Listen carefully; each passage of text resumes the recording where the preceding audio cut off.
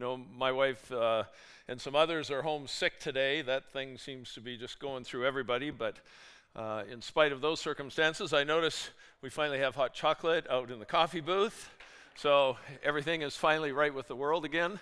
But it's good to have you here this morning, and we're glad that you've made the effort to be here. There's something unique about being the body of church, being the body of Christ gathered, and really having opportunity just to encourage and worship one another. And in the world we live in, that's vitally important.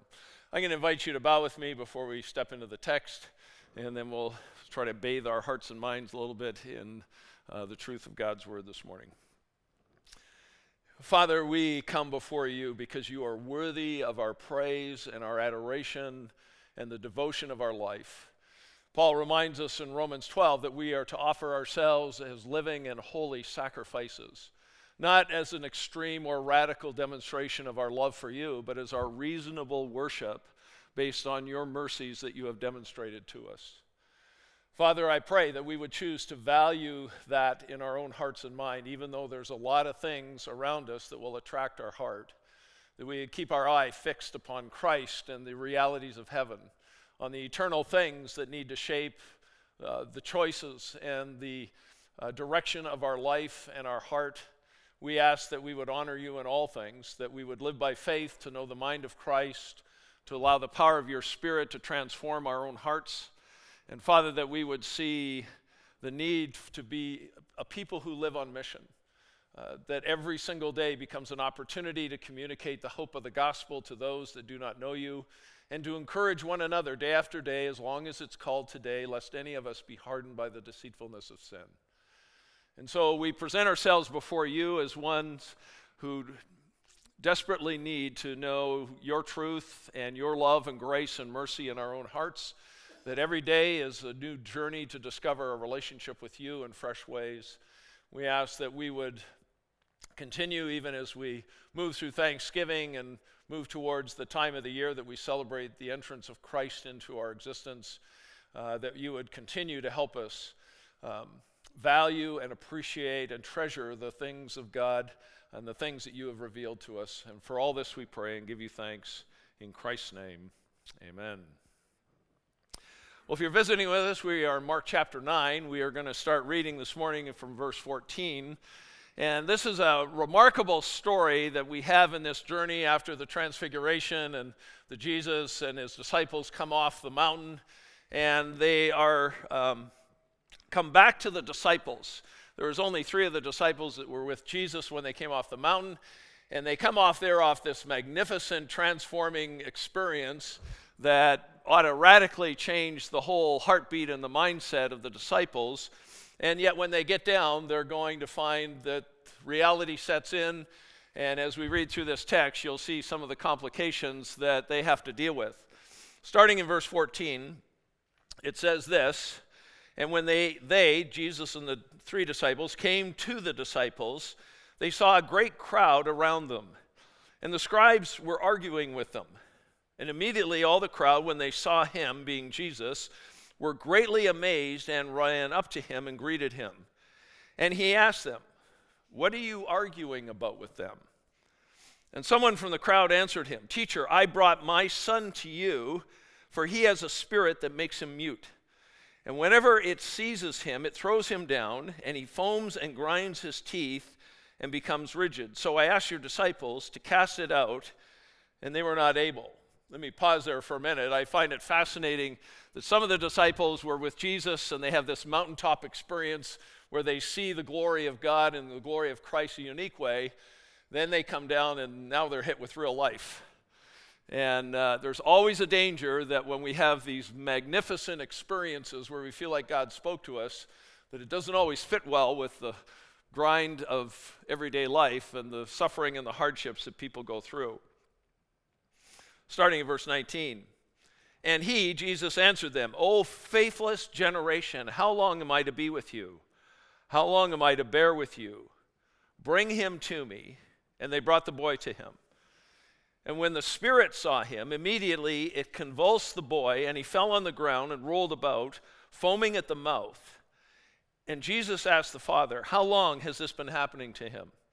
And he said, from childhood. And it has often cast him into fire and into water to destroy him. But if you can do anything, have compassion on us and help us. And Jesus said to him, if you can, all things are possible for the one who believes. And immediately the father of the child cried out and said, I believe, but help my unbelief. And when Jesus saw that the crowd came running together, he rebuked the unclean spirit, saying to it, you mute and deaf spirit, I command you, come out of him and never enter him again. And after crying out and convulsing him terribly, it came out, and the boy was like a corpse, so that most of them said, he's dead. But Jesus took him by the hand and lifted him up, and he arose. And when he entered the house, his disciples asked him privately, why could we not cast this thing out? And he said to them, this kind cannot be driven out by anything but prayer. Or if you happen to have a King James Version, it'll say by prayer and fasting. I was reading John Stumbo's article dealing with the sovereignty of God, and he was talking about some of what he called the pondering the imponderables. The things that kind of are fun things to look at, but are kind of oxymorons in terms of our culture and our language. He said this, you tell a man there are 400 billion stars and he'll believe you, but tell him the bench has wet paint and he has to touch it. And he asks why? Why is that ground round stuff called hamburger when it's made out of beef? Why do you put suits in garment bags and put garments in suitcases? Why are there 5 syllables in the word monosyllabic? Something like that. You know, it's interesting to get caught up in some of these conundrums in life and some of the things that are hard to figure out. It's another to figure out the sovereignty of God. He goes on in his article to say this. At birth, the human brain weighs on an average about 14 ounces. It usually reaches its maximum size at age 15, which he then puts in brackets, proving that size of the brain has nothing to do with intelligence level. At its maximum size, the brain weighs an average of 46 ounces, slightly less than 3 pounds. In liquid measure, that's about a big gulp from the soda machine at a local gas station. He says there's no way for medical professionals to prove this, but the old theory was that we use only about 10% of our brain capacity. And we think with that, with our quarter-pound cheeseburger type brain, that we're going to comprehend all the infinite things that God does. As we try to decipher the mysteries of the millennia and answer the questions, it's logically impossible that we as finite creatures can figure out the mind of God. I have made the comment once in a while that sometimes no matter how long you've been a Christian, how much education you have, how many degrees are behind your name, or how much money you have, that no matter how spiritually mature we think we are, God looks at us as 3- and 4-year-olds running around with our chest puffed out, thinking we know stuff and fighting over each other's toys. One of the things that we discover about this text that we're going in is that it's really, at some point, a bit of a conundrum. We see the power of God going to work in an unusual way, but we also see all the people around them struggling to know why things aren't working. And I want to step into this, and it's a mammoth text in terms of the amount of time we could spend into it, but I want to suggest to you there are some things that force us to think about our own faith and how viable it is in the broken world that we live in. The first thing I want you to notice is the predicament, and there's really 2 things that happen here. There is this man who's seeking help for his son. He has been afflicted by an evil spirit for many, many years, as the text would seem to indicate. When Jesus asks him how long has he struggled with this, he says, since he's been a young child. And so he brings him to the disciples, and the disciples try to step forward in this ministry that God has given to them. And Jesus has given them the authority to do certain things and to represent him in the broken world and to spread the message of the gospel. And they try to cast this evil spirit out, but they can't do it. And so they're kind of puzzled by this. The whole issue is we thought we had the power to do this, and they seem to be failing. They can't help this man who is absolutely desperate to help his son find any kind of healing from this evil spirit. The second predicament may seem fairly incidental, but then the disciples start an argument with the scribes. Now, we're not told exactly what this conversation would be, but I suspect if the scribes are watching the disciples trying to cast out this spirit from this boy, and they're failing at it, that they, like typical good religious people, are going like, yeah, you guys talk about following Jesus and you can't even help this person. You're failing at it.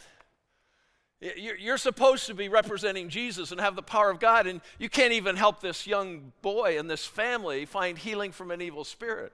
And the disciples, in their pretty typical way, would push back. Well, Jesus already told us you guys are a bunch of narcissistic legalists, so your religion doesn't work any better than ours. I could see an argument starting here. I don't know about you, that's typically what happens in our culture is one group seems to do something and they think they've got it all figured out, and another group comes along and says, hey, you guys, your religion's worthless. You can't do anything right. And they shoot back and saying, well, your own religion has got its hypocrisy in it. And off to the races we are. And so this is part of the story, but it would be really easy to blow over this, to think well, here we go again. We're trying to do ministry, and we've got these legalists in here trying to point out what we're doing wrong. And so they're not only fighting the spirit world and the problem this family is struggling with, but now there's sort of ministry and religious fighting and going on at the same time. And Jesus comes down, and he asks them, he goes like, what's the deal here? What are you guys arguing about? And again, they don't go into a lot of discussion, but the language of this is, you guys are fighting over certain opinions here. You're having this argument, and you're trying to prove something right or wrong in either's camp. And it becomes so typical of religion and even denominationalisms, where everybody's running around fighting about how they're doing it wrong, and we're not like them, and all these kinds of things. And so the need of the boy seems to almost get lost in the fact that disciples are arguing with the scribes. And boy, isn't that typical religion? We want to be right. We want to prove other people wrong. We can find all the issues wrong with this particular group and what they're doing or what they're not doing, because they're not doing it like us. And we're going to see this pop up in the following verses as well. So I suspect that this kind of fueled things a little bit. But boy, and in spite of all this argument and discussion, here's a man and a family who are struggling desperately for healing and some sense of hope, something possible to give relief to his son. And these guys are having an argument. It doesn't just happen in religion, it happens in families. You get couples who end up being divorced because they can't figure out how to get along, and they keep proving each other right and wrong and complaining about what the other person's doing. And there's kids that are floundering around in their midst because the parents are more concerned about being right than they are about caring for their own kids. You see this in friendships, where one mistake, one bad decision fractures a relationship forever because they have no idea how to forgive and reconcile. We live in a culture that is becoming increasingly more complaining and critical and condemning. We're so busy, people are so busy, and even Christians get caught in this, trying to define we're not like them and how they're wrong and everything else, that they've lost sight of the needs of people that are standing right around them. And that's what the disciples and the Pharisees have just done, and the scribes. They've started this argument, regardless of what it is, and here's a family that is desperate in need of help. And one of the things that we discover is that one of the impossible things that Jesus is going to talk about later sort of fits this category too. Is that there's a lot of people who don't want to have anything to do with church because it just looks impossible, because all they hear is criticism and complaining. That people aren't finding hope because all that seems that's going on is people are jostling for position and proving other people wrong. But when you look at this particular situation, I want you to see the specifics of it. We read through it already, but I just want to draw it to your attention, is that the impossibility that this dad is facing is that he's got a son who's afflicted by an evil spirit, and the most hopeless experience of any parent is, I can't do a thing to help my kid.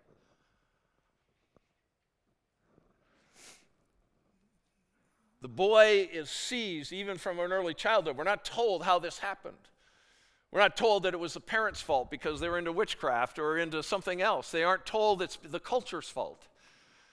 We're just told that this is the reality that he had to experience. And so this spirit every once in a while will tear into this son. And he literally is throwing him into convulsions. And the boy ends up foaming at the mouth. And he grinds his teeth. And you can tell he's losing control. And he at times it looks like, as the father says, he throws him in the fire. And it looks like the spirit's trying to destroy his son. And all he can do is restrain him. All he can do is try to cope with it because he has no answers. He has no way to fix and help his son. And for this dad, we're not introduced to anybody else in the family, this is not only an impossible situation, but it's unbearable. There's nothing more frustrating in life to have someone you care about, and they're going through things, and you can do absolutely nothing to help. It's impossible. And so his father is desperate. And so he has gone through this affliction for years. And I don't know about you, but sometimes we face pretty impossible situations. It might be a marriage falling apart. It might be a work environment that's unbearable. It might be friendships where you feel betrayed and they just won't reconcile. It might be a financial issue. It can be a lot of different things. You and I get overwhelmed from different things, but we all at times face situations that feel absolutely impossible, and they feel overwhelming. I can't do anything to fix it. I can't do anything to help somebody. I can't get out of this situation at all. No matter what I try to do, nothing works. That's what this father's facing.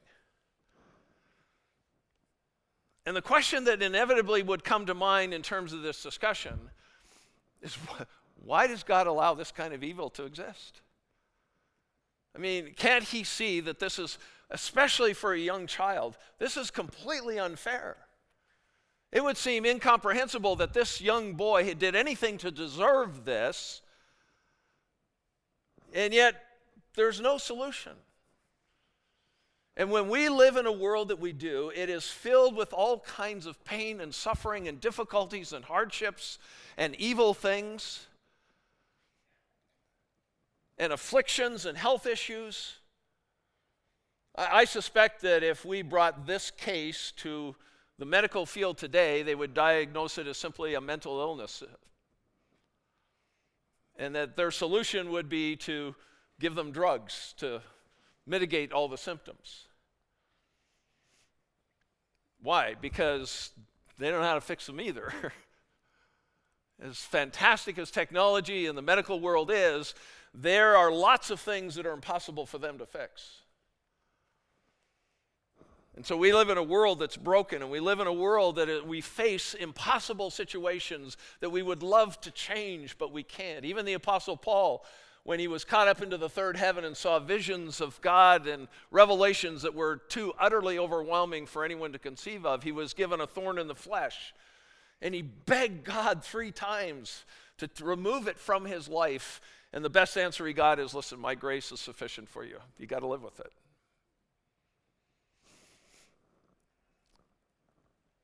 But the other dilemma here is that the disciples couldn't fix it either. I mean, for lack of a better term, they would have been his Christians. They would have been his followers, his disciples. And they were given authority to serve and do some incredible things. But they tried to cast out this evil spirit from this young boy, and they couldn't do it. And so they were failing at the ministry as well. So they're kind of going like, wait a minute, why is this impossible for us to do? How is it that we can't utilize the power of Jesus in our ministry to help this boy? And so it raises the question, what happens when God's people fail at being able to help someone? Is that just their narcissism and their selfishness, or what's missing? I mean, you and I would jump to passages that would say, well, we're supposed to do greater works than Jesus did, so what's the deal here? Why can't we do this? Why are these men so limited in what they can do? It's not just about opportunity for us to improve our standard of life, like a work opportunity or whatever it happens to be. This is about finding relief from the pain and the suffering and the hardship and the debilitating circumstances that this family is facing. And we are often faced with situations where we're unable to do anything to change it. The other side of the coin for many of us is that we're unwilling to change it.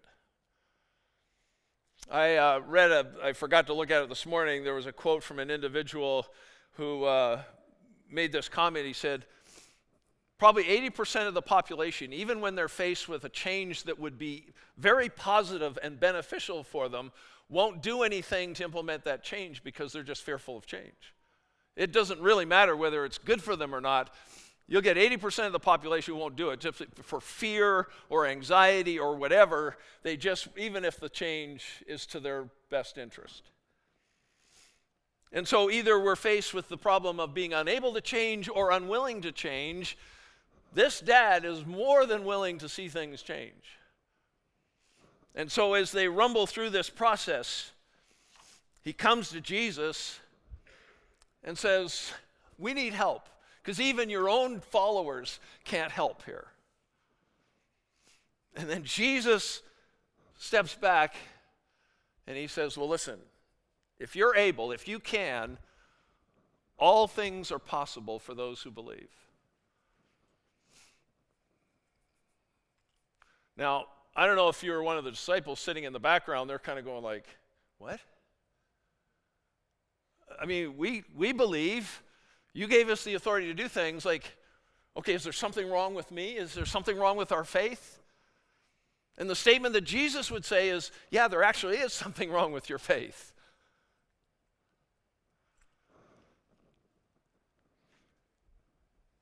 If you are able, all things are possible to those, if I want to add a word, who truly believe. Can God change the heart of a person who is antagonistic? Well, our theology would say yes, our heart might betray us on that same point. Oh, I've tried and tried and tried. I've prayed for this person. I prayed for this family member. I've prayed for my son or daughter.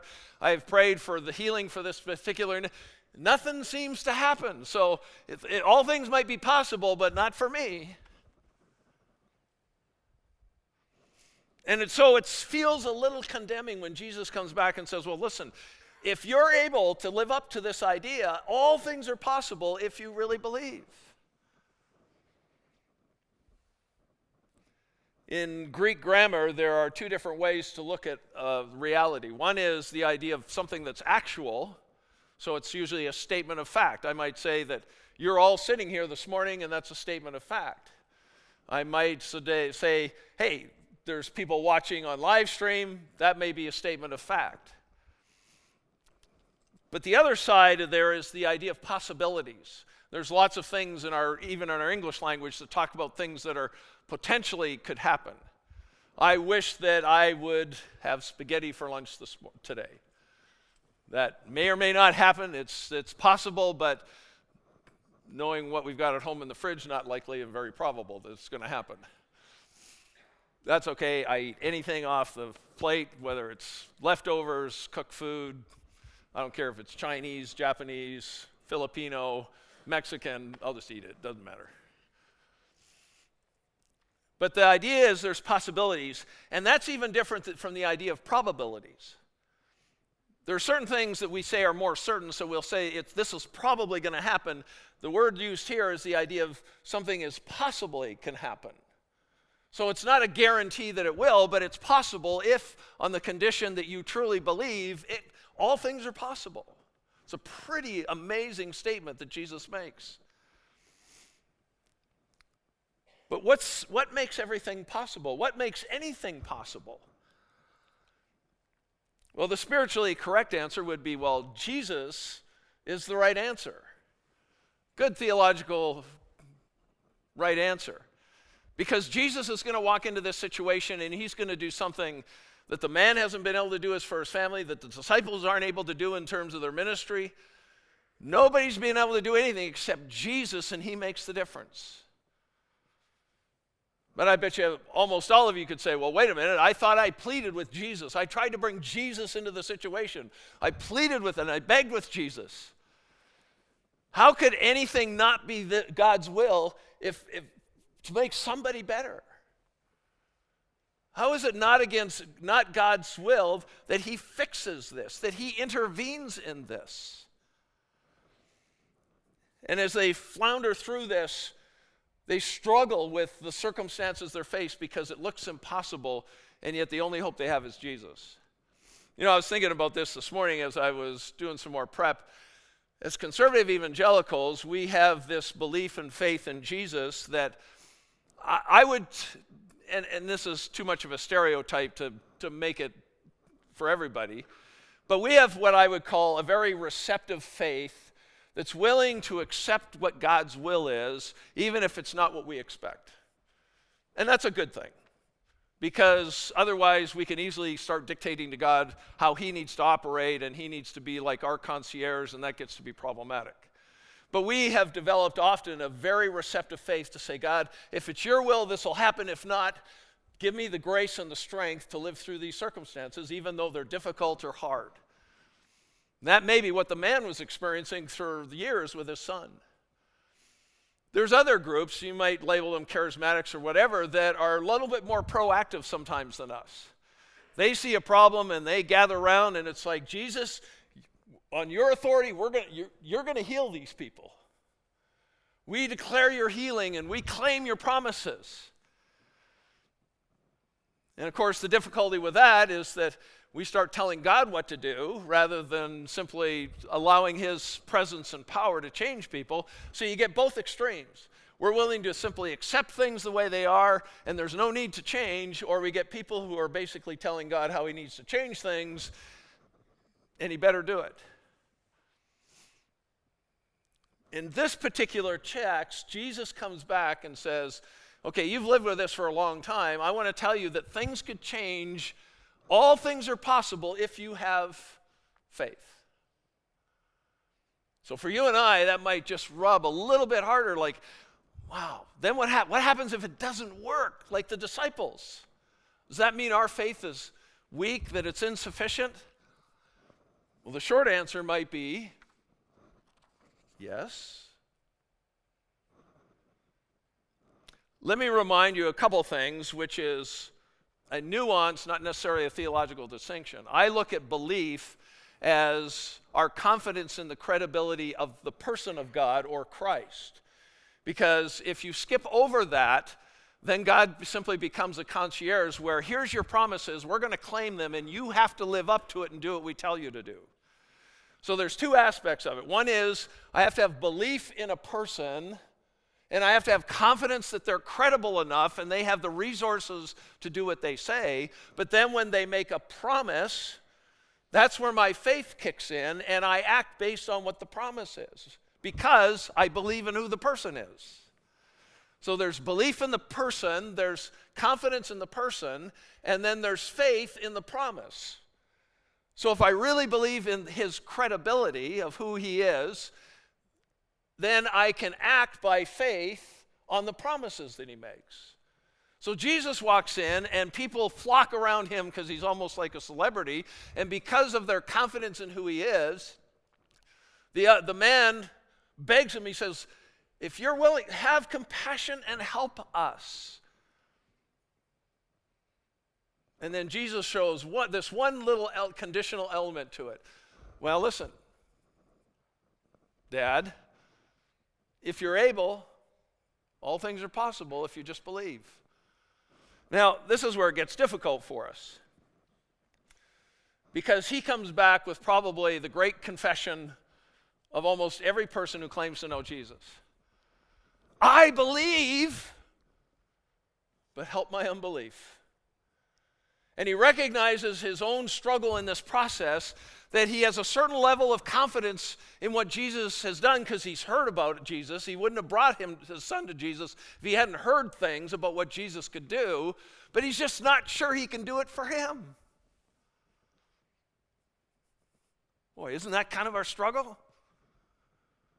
We all have a sense of belief in who God is and who Jesus is. We understand his credibility and we believe in that, but then when it comes down to my life and my circumstances, it's like, I've been asking for a long time and nothing's happening. And we're terrified that we're the problem because we're the helpless dad who can't help his son or his daughter. We're the disciples who are supposed to, this is sort of the nature of their ministry, and they seem to be failing at it because something's wrong. Something's not working. And yet it's difficult because we look at the Father and we go, if there's anybody who ought to have a belief and a faith that even outstrips the disciples, it's got to be the dad. Because you won't find anybody more motivated in life than a parent trying to do something for their kid. They'll go to the ends of the earth. They'll try everything that they've even disagreed with in life just for the sake of the possibility of saving their kid. But what becomes apparent in this particular text is that desperation is not necessarily an expression of faith.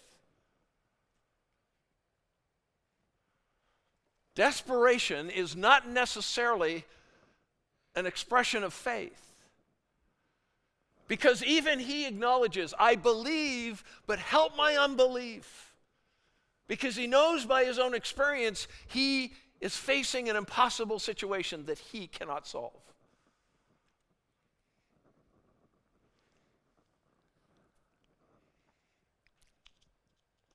There's a story of a man who was talking to a scuba diver, and he was talking about going down in depths that were so deep that everything was completely black. If you didn't have a light on your helmet, literally you couldn't see your hand right in front of you.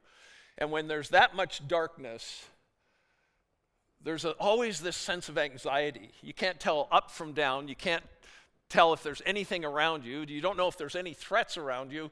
And you can't even tell which direction to go to get up to the surface. And he says there's always this little bit of being disoriented and sometimes this feeling of despair and desperation. And the guy says, well, like, how do you keep your head on straight if you're in a situation like that?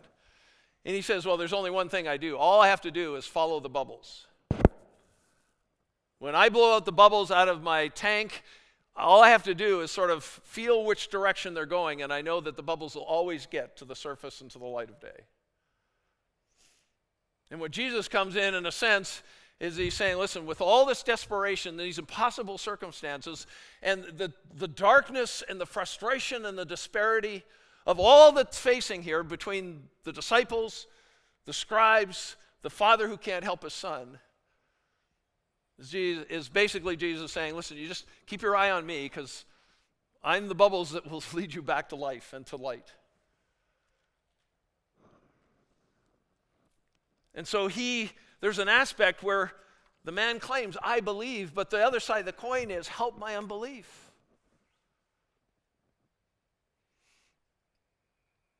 And I don't care how old you are or how long you've been a Christian, how much education you have, how much money you have, how many ministry things you've done, how generous you've been to other Christians or whatever. There's always a sense of vulnerability as us as followers of Christ where we believe, but there's also this sense of, God, help my unbelief. I think to leave the second half off and say, I believe, can easily produce arrogance. Like if the rest of you knuckleheads could believe like I would, life would be a whole lot better. We'd get a lot more done. We'd see the gospel go out better. We'd see more things happen. But there's some people who struggle with, I believe, and they camp more in their life on their unbelief. And so they basically spiritually cripple themselves from believing that God can do anything because it's safer. I don't want to fail. I'm fear of letting God down. I'm afraid of disappointing God because I don't have enough faith. And the balance in this is that, hey, we believe, But realistically, as finite human beings who are at times struggling through life in all the chaos and all the struggles and all the pain and all the suffering, there's an element that we have to be honest and go, help my unbelief.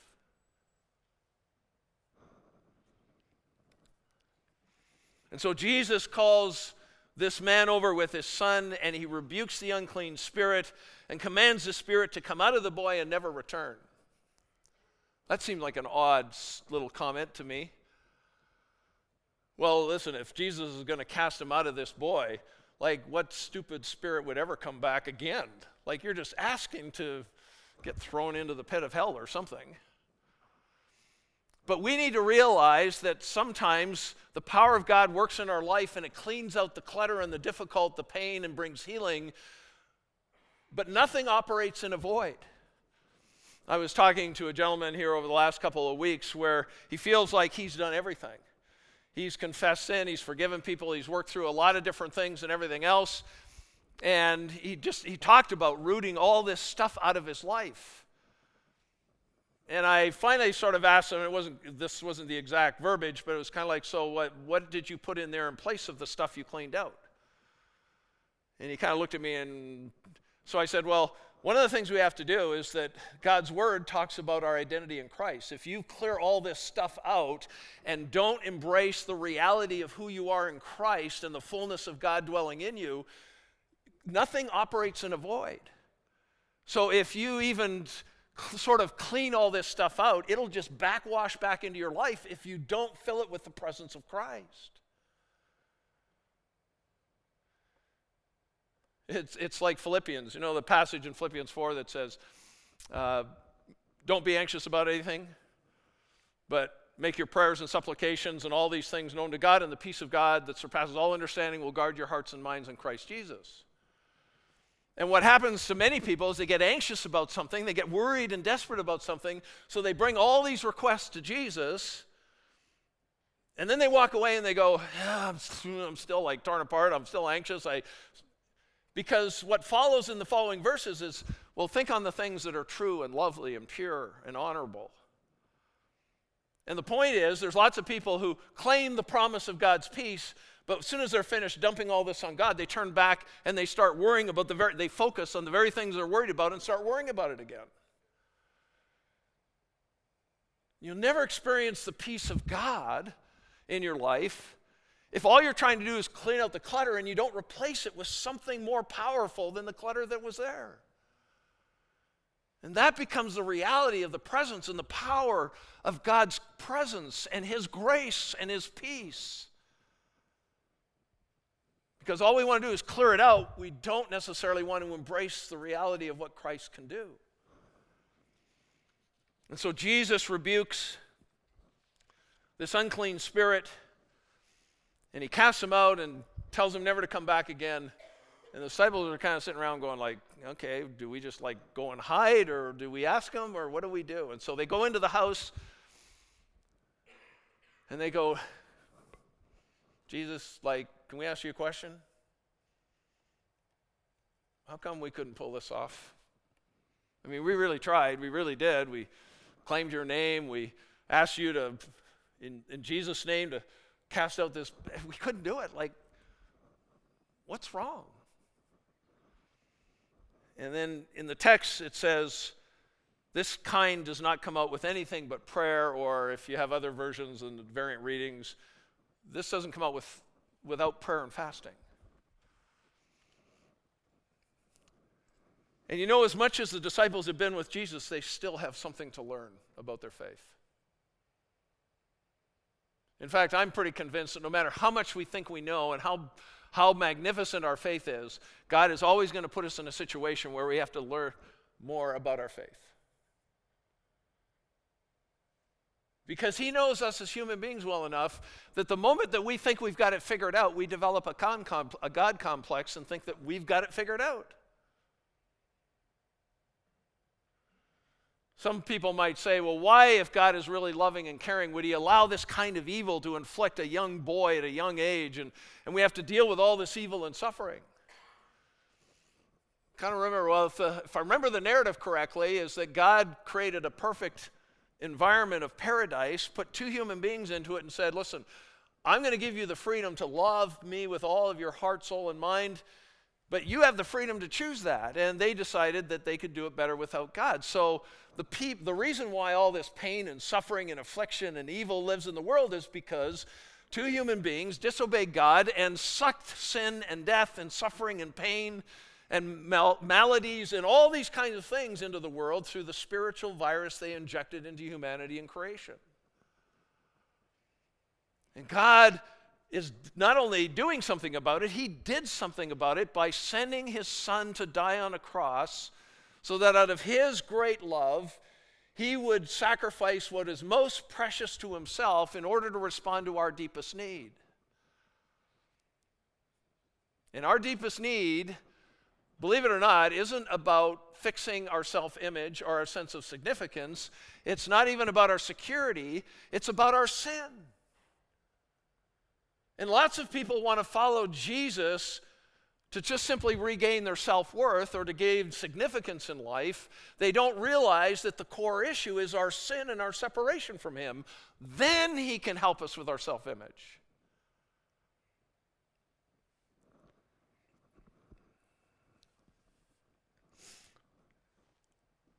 Cindy Riches talks about an individual, friend Debbie, who was dying of leukemia.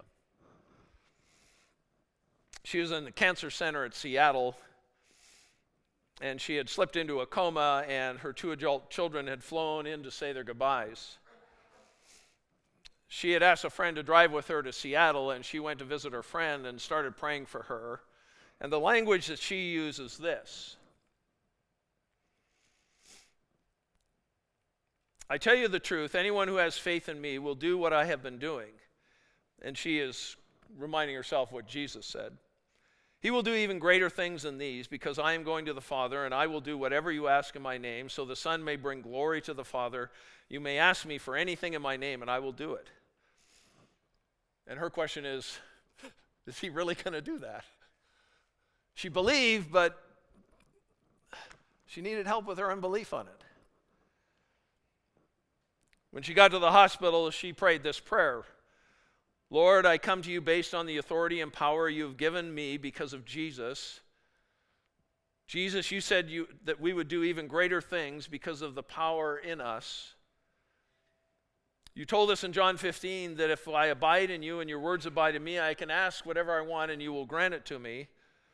So right now, in the name of and authority of Jesus, I rebuke the cancer and death. In Jesus' name, I pronounce healing and abundant life. As the story goes, a couple weeks later, her friend, Debbie, woke up, told the doctors that she didn't need any more of the IVs and things, and the doctors checked her and she was free of any kind of cancer. So she called her friend, asked her to come and visit her, so she went and sat down in the room, and she was as vibrant and bright and alive as anyone could be.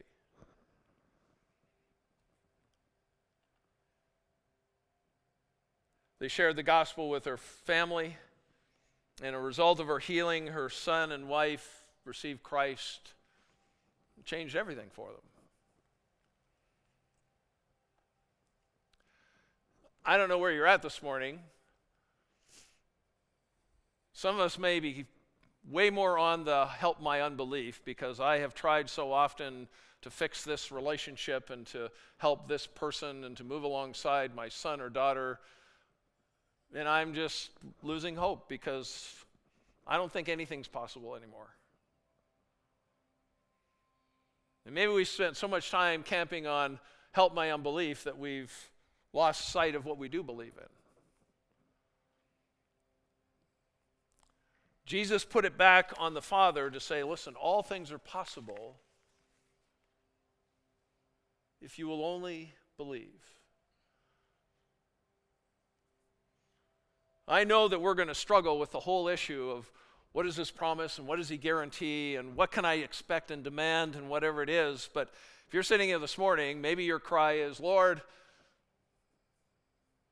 my unbelief seems to be more powerful than my belief. I believe, but help my unbelief.